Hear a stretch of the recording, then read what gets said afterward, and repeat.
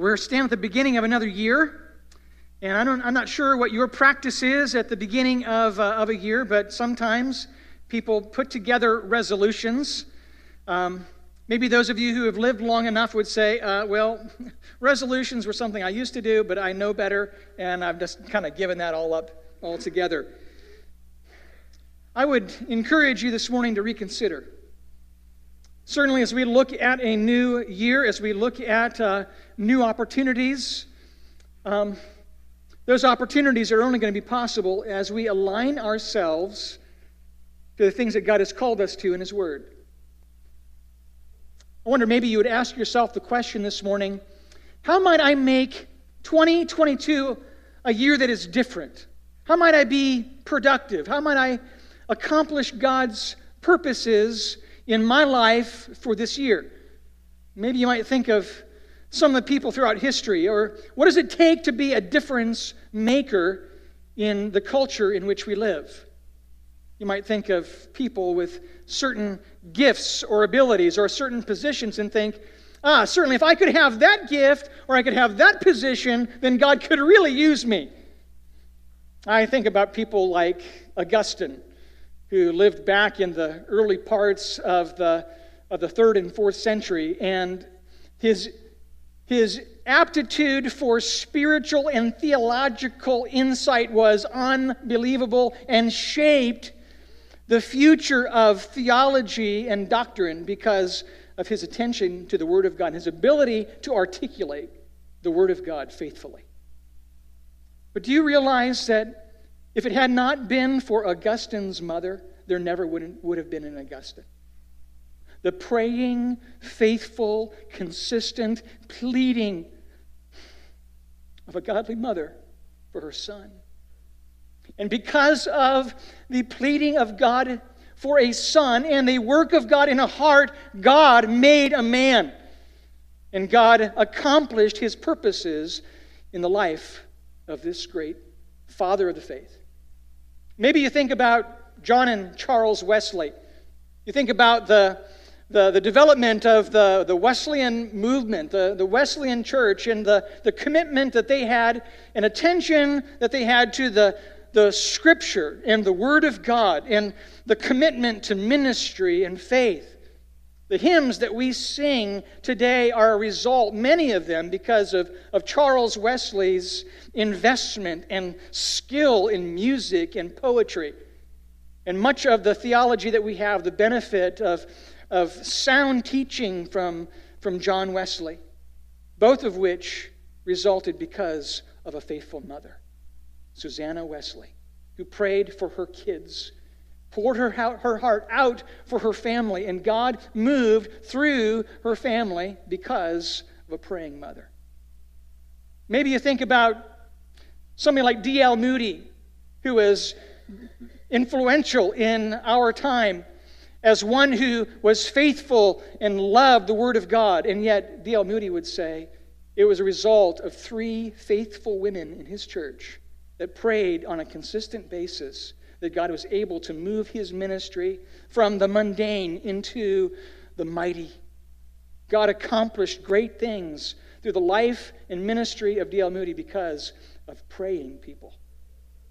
Maybe you might look to somebody like Charles Spurgeon and think, what a gifted man who's able to articulate the Scriptures in a way that just resonates in the heart. His ability to illustrate and use word pictures that just have stood the ages of time.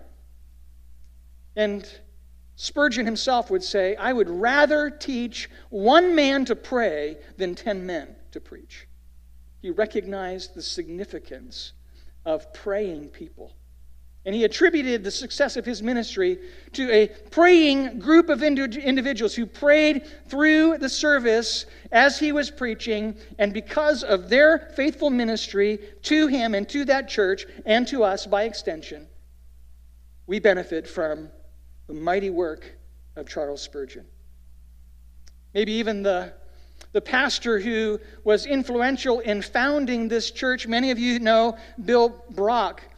And as he retired from ministry here and moved into a role as the representative for General Association of Regular Baptists here in Ohio, there was a church that he would often go to speak in. And every time he would preach at this church, there was this fresh presence and power of God that he experienced. And in asking the pastor of the church, what was the reason for this? Did this pastor experience the same kind of presence and power of God in his ministry? And he did, because of an individual who on Saturday nights, every Saturday from 8 to 12, would pray for the ministry. And because of the prayer for the ministry, power of God came through the Word of God.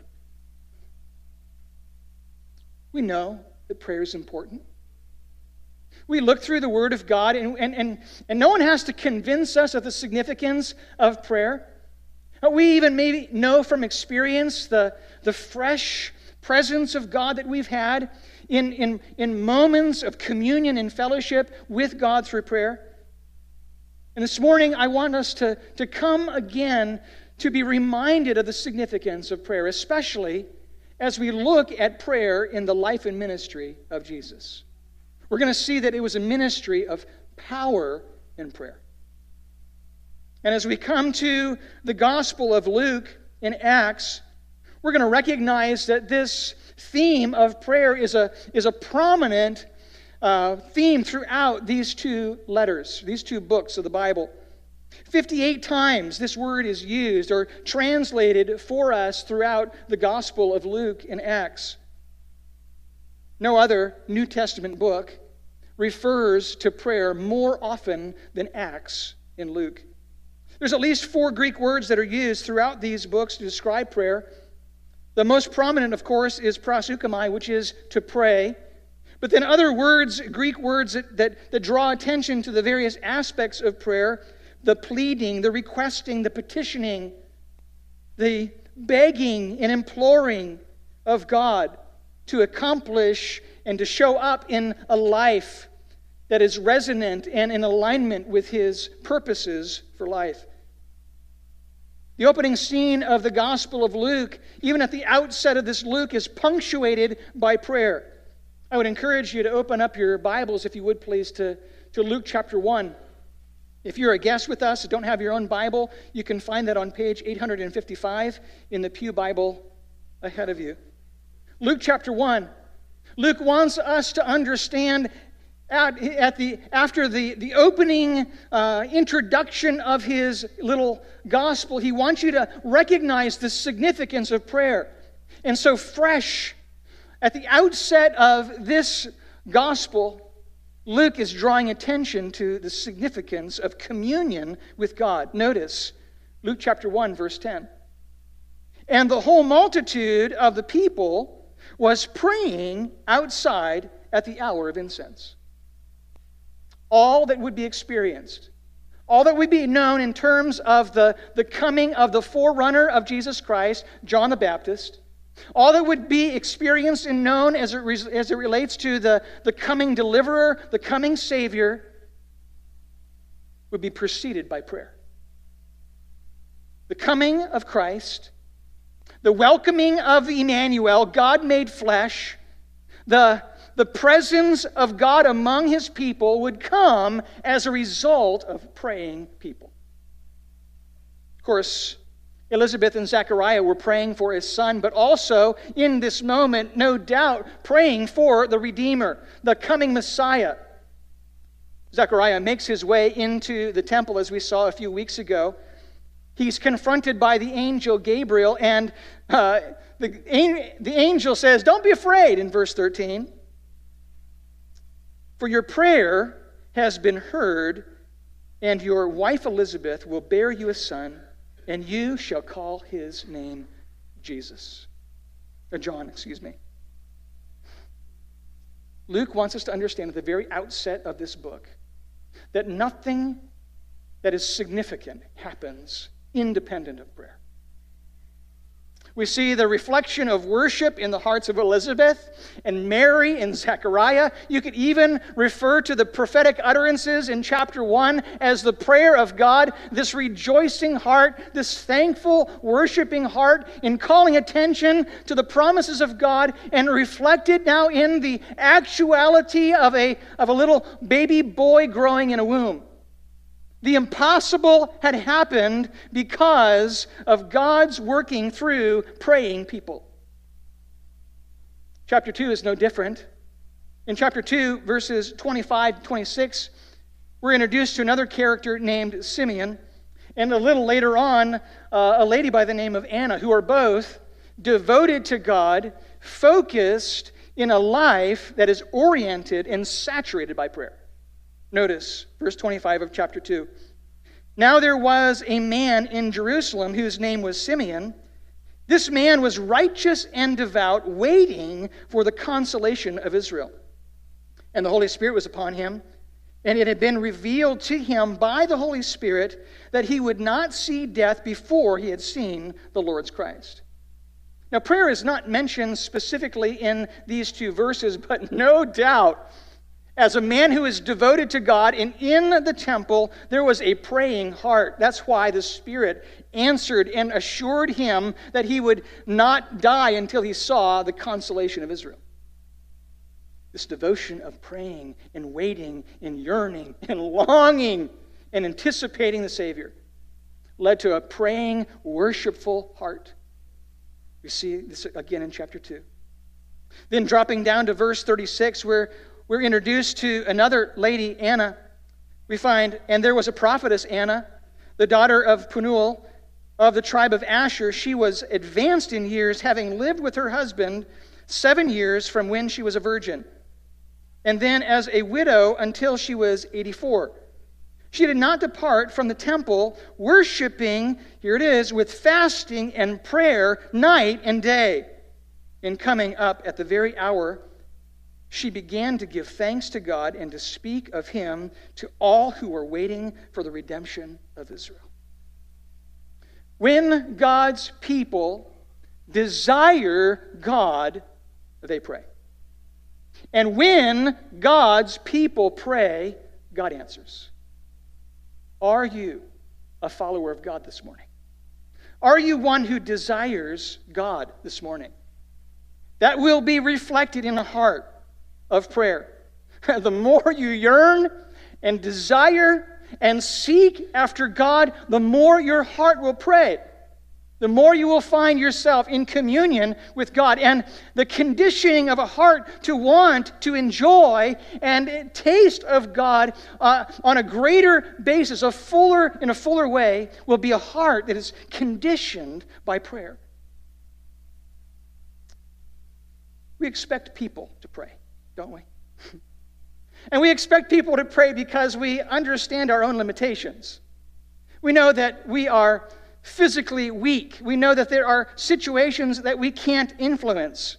We know that we are limited in terms of wisdom, in terms of perspective, in terms of our ability to guide various situations.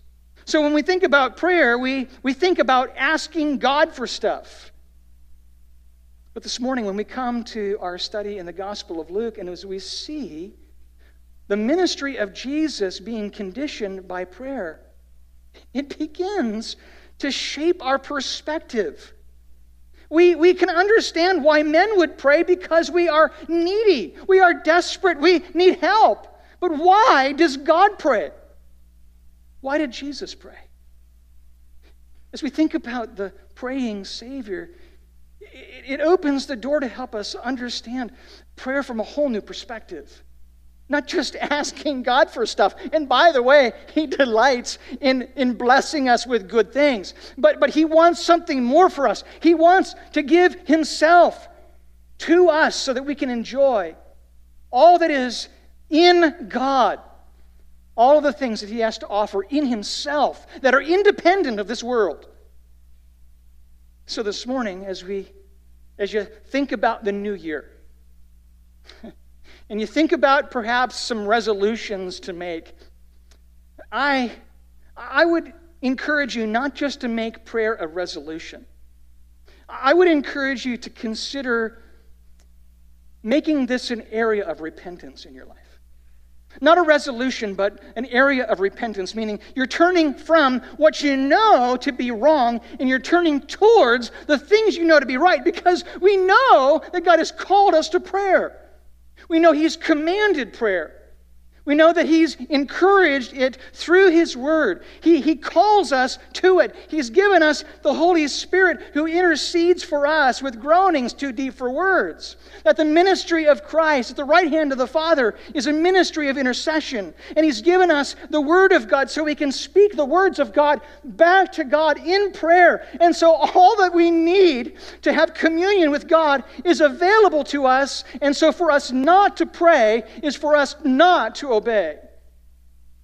So maybe this morning, what you need, and by the way, what I need desperately, is a heart that is tender in recognizing what God has called us to and a turning towards that which God has called us to so we can see and experience the wonder of all that God has to give to us.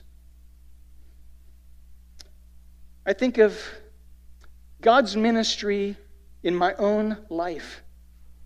I think of Mildred Tibbetts. I think of Gene Fisher. I think of Grandpa Kendall. I think of all of the people that God has used throughout my life to be instrumental in praying for me that God would accomplish His purposes in me. That is the same ministry that God wants to have you do for others, your family, the people who are in relationship with you, the people in your community, the people in your workplace. That it cannot happen unless you ask God to accomplish that work. James says, you have not because, why? You ask not. May we not be like that. May we not be distant and disobedient prayers. So as we look at the life of Jesus, and you can see that it permeates the entirety of the Gospel of Luke, I've given you many of the references there in your notes that would show you that prayer is such a prominent theme throughout this book that it's almost every chapter is dominated by this theme. There's only 4 chapters really where a reference to prayer cannot be seen. So you're looking at a gospel where there's either a specific mention of prayer, a reference to prayer, or somebody praying, whether it's somebody praying to Jesus or Jesus praying to God. Jesus demonstrates the significance of prayer. And as God praying to God, we have something to learn. I want to give you some snapshots. We don't have time to dig deep this morning. We're going to get to this as we move through this study. We're going to be picking up the Gospel of Luke this year. The goal is to finish to chapter 10 by this time next year. And we're going to take a different kind of approach, as it were. We're going to spend about 5 or 6 weeks kind of moving through some chapters. So you can get an overview, so you can kind of pull out this zoomed out view of the gospel and seeing the life of Jesus. And then for 5 or 6 weeks, we're going to press in. We're going to look at a specific theme. We're going to develop that theme, press into something, dive deep in a truth that is the resonant truth within those chapters, so we can get a broad look and a deep look at the Word of God. And as we do those deep looks, we'll provide a study guide for you so that we can go deep together, as it were. I want to make the life of Jesus Christ not just the example for us, but we can truly, as Peter says, walk in His steps. You can't do that if you don't know what Christ's life is like. So let's take a peek at that this morning. Let's pick this up at Luke chapter 3, verse 21. Luke chapter 3, verse 21. The scene that we're confronted with is the scene of John the Baptist's ministry. You know, Luke chapter 1 is about announcing births. Chapter 2 is about Jesus' early life. And then chapter 3 is about John the Baptist, his life and ministry. The forerunner, John the Baptist, was preaching about the kingdom. He's preaching about repentance and attracting these massive crowds, as we find in verse 15. And the crowds were asking a question, is this guy the Messiah? Notice verse 15. As the people were in expectation, and all were questioning in their hearts concerning John, whether he might be the Christ. John answered them all, saying, I baptize you with water, but he who is mightier than I is coming, the strap of whose sandal I am not worthy to untie. He will baptize you with the Holy Spirit and with fire. And now Jesus arrives on the scene, and in verse 21 we see his baptism. Notice, now when all the people were baptized, and when Jesus also had been baptized and was praying, the heavens were opened, and the Holy Spirit descended on him in bodily form like a dove, and a voice came from heaven, You are my beloved Son, with whom I am well pleased. We find here the model of Jesus in praying at the beginning of his ministry. That's point number one. Jesus prioritized prayer. He recognized the significance of beginning instrumental and essential ministry with prayer. Luke is the only gospel writer to record Jesus' praying at his baptism. I think it's significant because as Luke will focus on Jesus as the Son of God and the Son of Man, and he spills this same theme as we come into the book of Acts as well. A man attested to you by signs and wonders in Acts chapter 2, speaking of Jesus. We come to recognize that Jesus, as being fully man, had a part of his life that there was a need for dependence and communion, wisdom and strength and guidance from God the Father. Jesus not only set the model for us in what following God and being a follower of God should look like, but he helped us to realize and recognize the significance of prayer at instrumental moments of our life and ministry. Jesus would begin his ministry with prayer. This was essentially his commissioning service. This was the first time that Jesus would publicly enter into full-time ministry work. For 30 years, Jesus had waited in the background.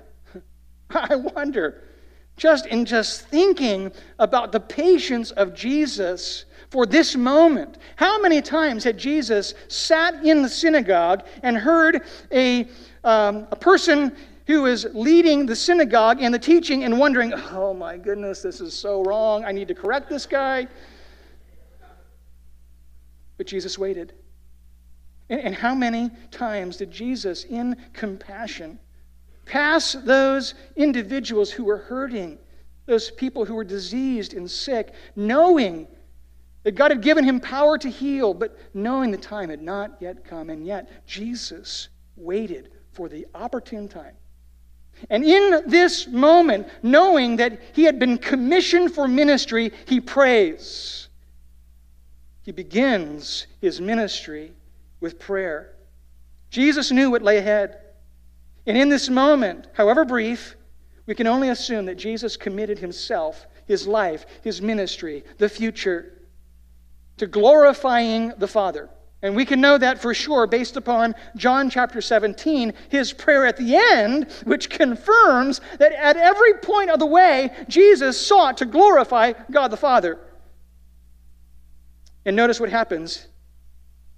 The Godhead, united with Christ in mission and purpose, shows up in a way that is tangible so that those who are there can observe the coming of God, the reinforcement, the commissioning purpose of the triune God in commissioning Jesus for this ministry. God, who is Spirit, presents himself publicly. The Spirit, it says, descended on him in bodily form. Nowhere else in the Gospels is this word used, except for in the Gospel of Luke, to describe the Spirit taking on the form of a dove and coming down in a way that was visible and tangible, so that all who were watching would know the confirmation of God on the life and ministry of Jesus. And the confirming word of the Father, "You are my beloved Son, in whom I am well pleased." If you are a believer this morning, you are a minister. And you might be a doctor. You might be a salesman. You might be a mom. You might be a dad. You might be a nurse. You might be a truck driver. Whatever you might be in those other places, you are first and foremost a minister. And thus, as those recognizing the call of God in our lives, we must also be people who recognize the seriousness of prayer in calling down and asking for the help of God to enliven and activate and allow our ministry, the ministry that He's accomplishing through us, to be fruitful. Are you a person who is praying that God's ministry in your life would be fruitful? 1 Peter chapter 2, verse 5 calls attention to our identity. It says, "You also as living stones are being built up a spiritual house, a holy priesthood, to offer up spiritual sacrifices acceptable to God." That is your identity. And then verse 9 says, "You are a chosen generation, a royal priesthood, a holy nation." Why? So that you may proclaim the praises of Him who called you out of darkness into His marvelous light. That is your primary purpose here on earth if you're a believer. And if that is your purpose, then every morning as you begin your ministry of proclaiming praises to God, I trust that you are asking for God's help through prayer to allow that ministry to be effective. It will not be if you're not calling attention to that role that God has called you to. I wish I could remember the quote. It's on the back of your forms. It's on the back of your notes. And if I remember correctly, is it Oswald Chambers that says something to the effect of, "He who does not begin the day in prayer will scarcely see Him the rest of the day"? Something like that? Is that right? John Bunyan says that. Are you waking up each day with a mind that is fixed on the purpose that you've been called to? In seeking first the kingdom of God and His righteousness, is that the goal and orientation of your life? Jesus recognized the significance of prayer, and by that recognition committed Himself to beginning ministry in prayer. Turn the page to chapter 5, verse 16, and we see another element of Jesus' life and ministry. We see that Jesus will be one who prays in solitude, because Jesus is one who recognizes the significance of devotion to God in quiet places that are free of distraction. Notice verse 16. "But He would withdraw to desolate places to pray." Now, those of you who know anything about Jesus' ministry, especially up to this point, will recognize that Jesus' ministry was profoundly impactful. Just turn the page back to chapter 4 for a moment, and I'll let you see how significant and effective His ministry was. Chapter 4, verse 22 says, "And all the people spoke well of Him and marveled at the gracious words that were coming from His mouth." In chapter 4, verse 32, it says, "And they were astonished at His teaching, for His word possessed authority."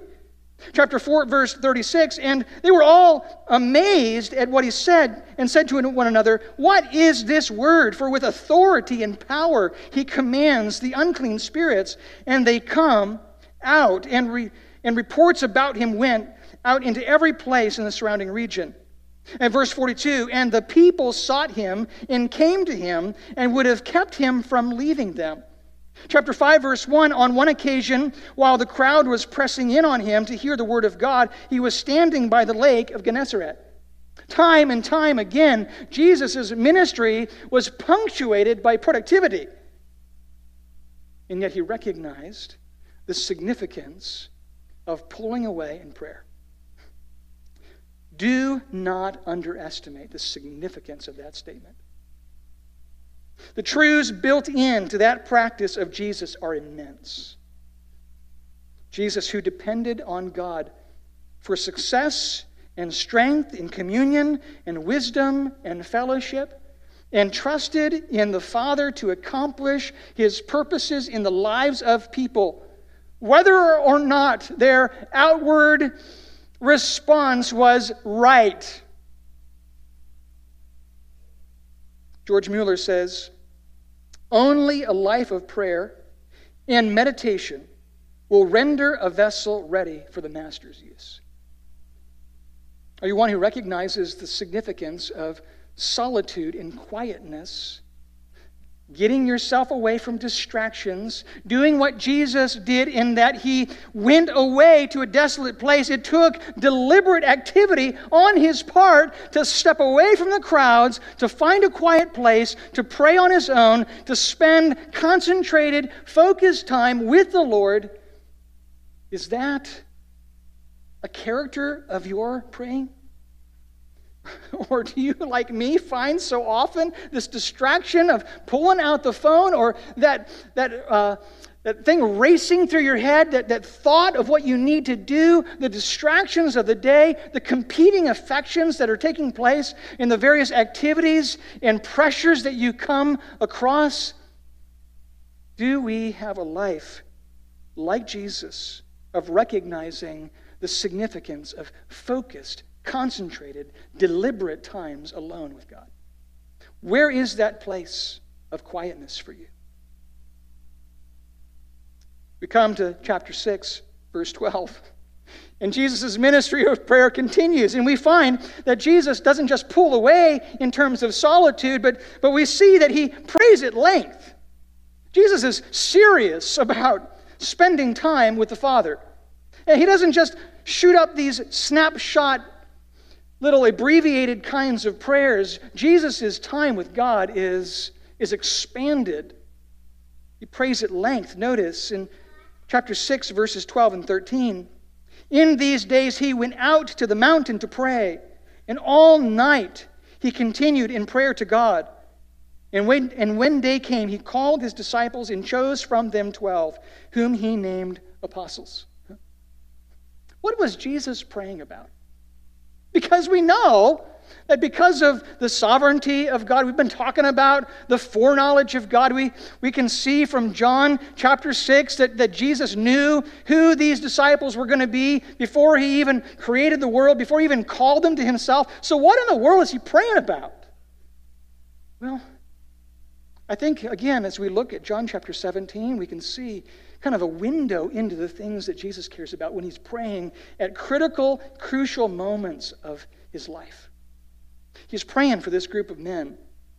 He's praying for sensitivity in their hearts and lives. He's praying for unity. He's praying for spiritual alertness. He's praying for a heart that is tender and soft and pliable to the truths. He's praying that God would preserve them from the evil one, protect them for future ministry. He's praying for all of those things as he recognizes the significance of the ministry that they will be called to as his disciples.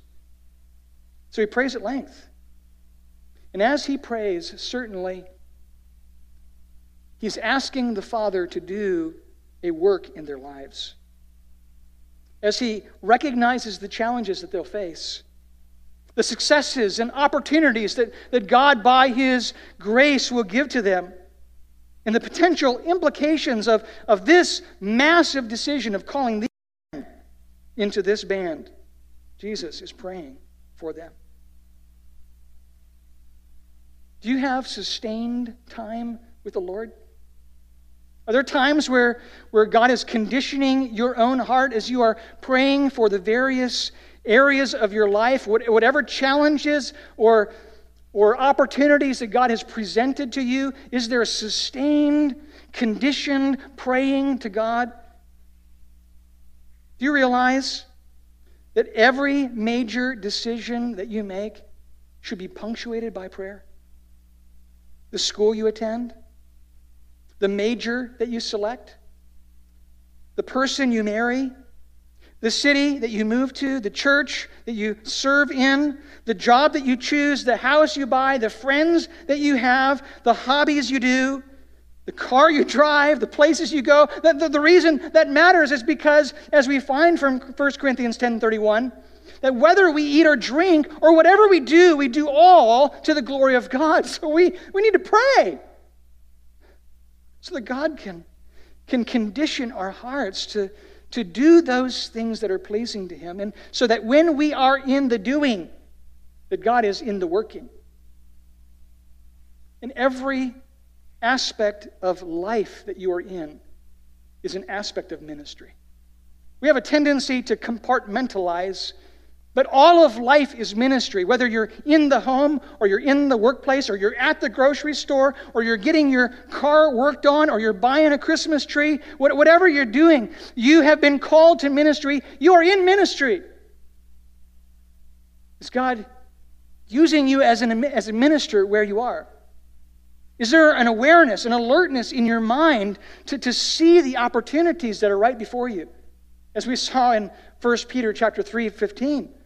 That we're ready to give a defense for the reason for the hope that's in us with meekness and fear. And there is an awareness of that opportunity because we've conditioned our heart to see it.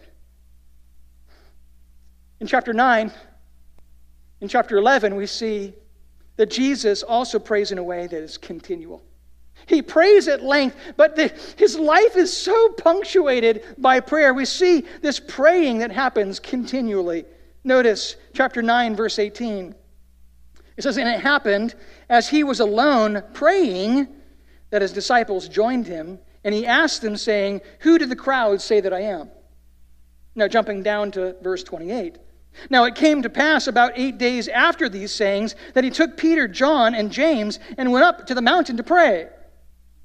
Chapter 10, verses 21 and 22, we see Jesus praying to the Father. It says, "In that hour Jesus rejoiced in the Spirit and said, 'I thank you, Father, Lord of heaven and earth, that you have hidden these things from the wise and prudent and revealed them to babes.'" Chapter 11, verse 1, "Now Jesus was praying in a certain place." Make no mistake, a life of one who longs for God is a life of one who prays. Life of one who communes with God. Because of Jesus' continual life of prayer, it caused his disciples to come to terms with how defective their own praying was. So that in Luke chapter 11:1, it says, "Now Jesus was praying in a certain place, and when he finished, one of his disciples said to him, 'Lord, teach us to pray.'" Why? Because they knew that their praying was so broken when they looked at the life of Christ. They knew they had so much to learn from Jesus' ministry and example when they looked at his praying heart. They saw a praying God and wanted to emulate that pattern for themselves. And they knew that they could have that because Jesus encouraged and invited them to participate with him in prayer. He's calling his disciples to join him up on the mountain. He's praying with his disciples on a consistent basis. And so they know this isn't just something that God can do. This is something they can do. Prayer must be the consistent pattern of your life. And when it is, you will find the people that you love around you will begin to ask you the same questions. Mommy, teach me to pray. Daddy, teach me to pray. And sometimes daddies look at their kids and say, I've got a lot to learn about praying by looking at the innocent confidence and faith of my kids when they pray. There's something for us to learn as we commit ourselves to this habit of continual, persistent, faithful praying. And as we emulate the life of Christ, we will find that the people that we love in our circles will want to have the same things that we have in terms of fellowship and communion with God that comes through prayer. In chapter 19, verse 46, kind of wrapping out our time this morning, we find that Jesus was passionate about prayer. Of course, this is the final week of Jesus' ministry. He's just made his way into Jerusalem. He has come into the temple. He is seeing all of the broken things that are taking place in terms of the money changers and the commercialization of worship. And notice in Luke 19:46, it is written, "My house is a house of prayer, but you have made it a den of thieves." Jesus is passionate for your prayer. Jesus desires prayer for you. And he purged the temple so the people could prioritize what was the purpose of the temple, and that was to pray. John says, "Zeal for your house has eaten you up." There was a passion in Jesus to purge and cleanse the temple so his people could pray. Finally, Jesus commands his followers to pray. Jesus commands his followers to pray. And you see a number of passages in your notes, a number of times in which Jesus not only commends but also commands prayer. In chapter 5, verses 33 and 35, he is answering the question about the prayer and fasting of John the Baptist's disciples. And he says in verse 35, "The days will come when the bridegroom," speaking of himself, "will be taken away from them. Then they will fast in those days."